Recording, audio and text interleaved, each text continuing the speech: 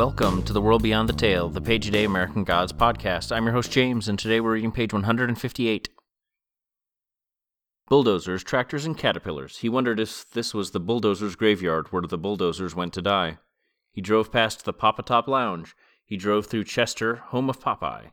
He noticed that the houses had started to gain pillars out front, that even the shabbiest, thinnest house now had its white pillars proclaiming it in someone's eyes a mansion.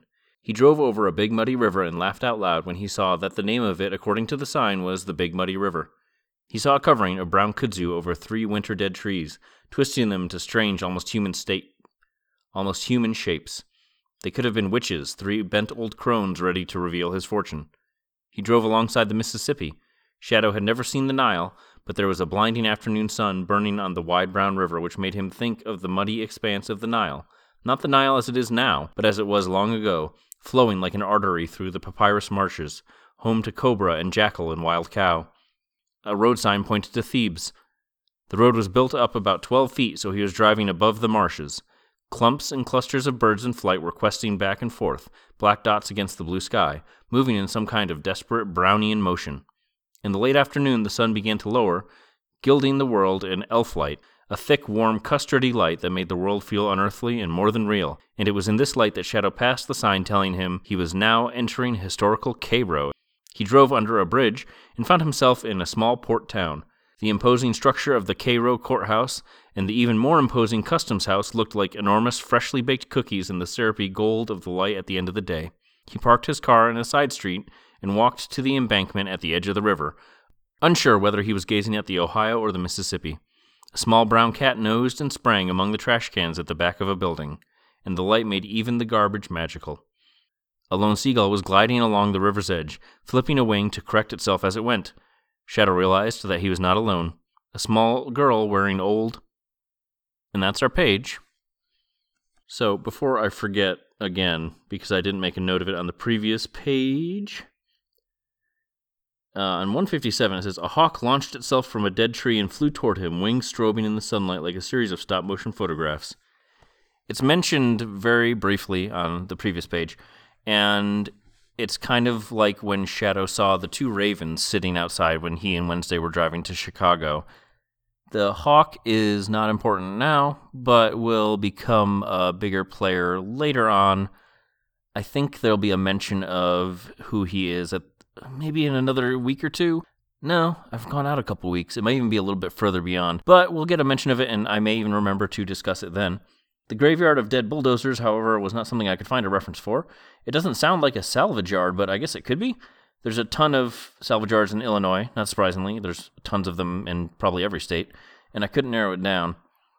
Although I can also say I've never seen something quite like what Shadow describes here. I know I'm not extensively well-traveled, but... well, maybe in the Northeast, but that's about it. But I feel like something like that would be certainly memorable, and someone would have made a note of it online somewhere.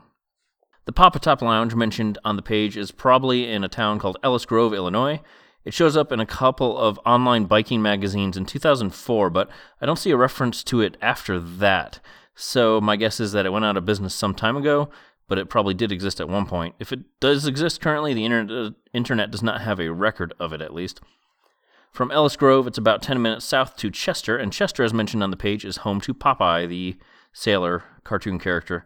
There's a 6-foot-tall statue of Popeye in Chester's LZ Cigar Memorial Park, and Popeye was created by LZ Cigar. Popeye is a sailor who gets stronger when he eats spinach. There's more to it than that, I'm sure. There's Brutus. No, Brutus is not the right one. Bluto? I really should have researched that part, huh? There's his love interest, Olive Oil. There's Sweet Pea the baby. I'm going off of memory, and it's gone. He made his debut, though, as a character in Seeger's comic strip Thimble Theater in 1929, which was 10 years after the comic strip itself debuted. He then became a cartoon character in 1933, and his cartoons were produced until 1957, which is really where he took off as a character. Chester was famously visited by Charles Dickens in 1842, and Mark Twain was somewhere in there in the 1850s, between the 1850s and the outbreak of the Civil War in the early 1860s. It has a post office mural created by the artist named Faye E. Davis, who is most famous for her mural work and who did a number of murals on post offices in Indiana and Illinois. The Big Muddy River runs for 156 miles, or 251 kilometers, through southern Illinois until it joins up with the Mississippi. The river itself, as well as the Big Muddy Basin, is thought to have been formed between 130,000 and 300,000 years ago. We'll be going back to about 14,000 BC in another couple hundred pages, but I don't know that we get anything quite so far back in the rest of the book. Shadow sees a trio of trees covered in kudzu. I'll talk about that in a minute. But he imagines them to be witches, 3 bent old crones ready to reveal his fortune. This is evocative of a number of things, including the Norn, which we've already discussed previously. It also sounds like the 3 witches from Macbeth, Shakespeare, and could also be a reference to the kindly ones, a.k.a. the Fates, a.k.a. the Great Ladies, a.k.a. any number of things who show up briefly and then more extensively in Sandman.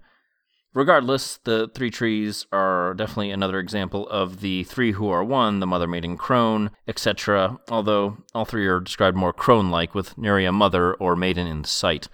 The trees, as mentioned, covered in kudzu, is a type of vine, also known as Japanese arrowroot. It was introduced in the U.S. in 1876 at an exposition in Philadelphia, and really took off after being shown at an 1883 New Orleans exposition. It was marketed as a thick-growing ornamental plant that could be used to shade porches and other gathering spaces, and was planted by the acre and left to grow after a boll weevil infestation caused a number of cotton crops to fail in the 1940s.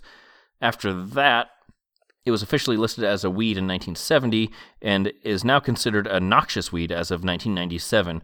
It's thought to cover more than 7 million acres of land in the southeastern U.S., mostly Alabama, Georgia, Tennessee, Florida, and North and South Carolina, but also shows up pretty extensively in Mississippi and is pretty much anywhere you can think to look in North America, from Nova Scotia to Ohio to New York City, all the way down south. It may even go beyond that, but I didn't see anything specifically listing that.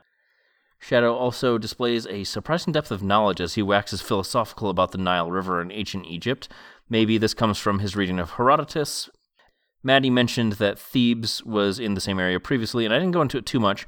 In addition to being a city in Greece, it's also a city along the Nile River in Egypt, taking its name from the Grecian city, and Thebes, Illinois probably also takes its name from the Egyptian city, especially considering that it's part of Little Egypt here in Illinois. As of the 2010 census, there were fewer than 500 people living in Thebes, Illinois. The page notes that the birds are moving in desperate Brownian motion, and this is known as ptasis, or more specifically in the world of physics, it's basically just used to describe the random motion of microscopic particles in a suspended liquid. It takes its name from Robert Brown, a Scottish botanist who lived from 1773 to 1858. And there's another thing I learned from doing this podcast. It's possibly not as interesting as 3 minutes on jizz, but here we are. I'm not certain of the reference of elf light as the setting sun is described when Shadow drives into Cairo. There's an 1825 poem entitled The Maid of the Greek Isle that states, "Is yon an elf light on the strand, or torch that grasped by mortal hand?" But it leaves me with more questions because it's poetry, and also it's not particularly popular a poem, because the only thing I can find is that it was by an author known as G.W., and that's kind of about it. I have to then assume that it's George W. Bush who has decided to go back in time and make shitty poetry as well as his current shitty paintings. The same paragraph describes the light as warm, custardy light and also syrupy gold. So there's a lot of description going on, and it gives the light as the sun begins to set just a thick quality to it. It's almost like I can taste it. And I don't know if I like that. It's also some of the most descriptive bits we've had at this point, up to this point in the novel. So I'm wondering if it's because we're in Cairo and the Egyptian gods and how important Ra was in Egypt. I don't know. I haven't quite figured it out yet, but Neil is moving along from various gray-colored skies or talking about the moon, so it could be a bit of foreshadowing to the Egyptian gods. It could also be a bit of foreshadowing because we'll be seeing Matt Sweeney again in another month or so. We'll get there together, though. There's a small brown cat mentioned on the page. It's the second cat we've met thus far in the book, the first being the cat back in the Zoria's home in Chicago. It's only been a couple of days, but it sure feels like longer since Shadow left there, doesn't it? I'm not 100% certain how many cats show up in the book, but this cat, the other cat we've already met, they have a connection through, well, we'll get to it, I guess. We don't have to deal with it now. I'm already much longer than I usually like to go with these pages.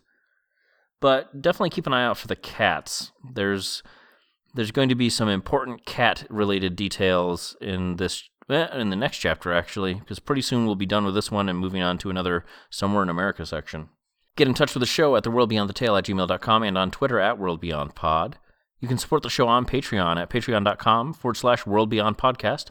Thank you to Julian Granganage for his version of St. James Infirmary Blues, which we use as our theme. And thank you for listening. I'll be back tomorrow with another page. And remember, only the gods are real.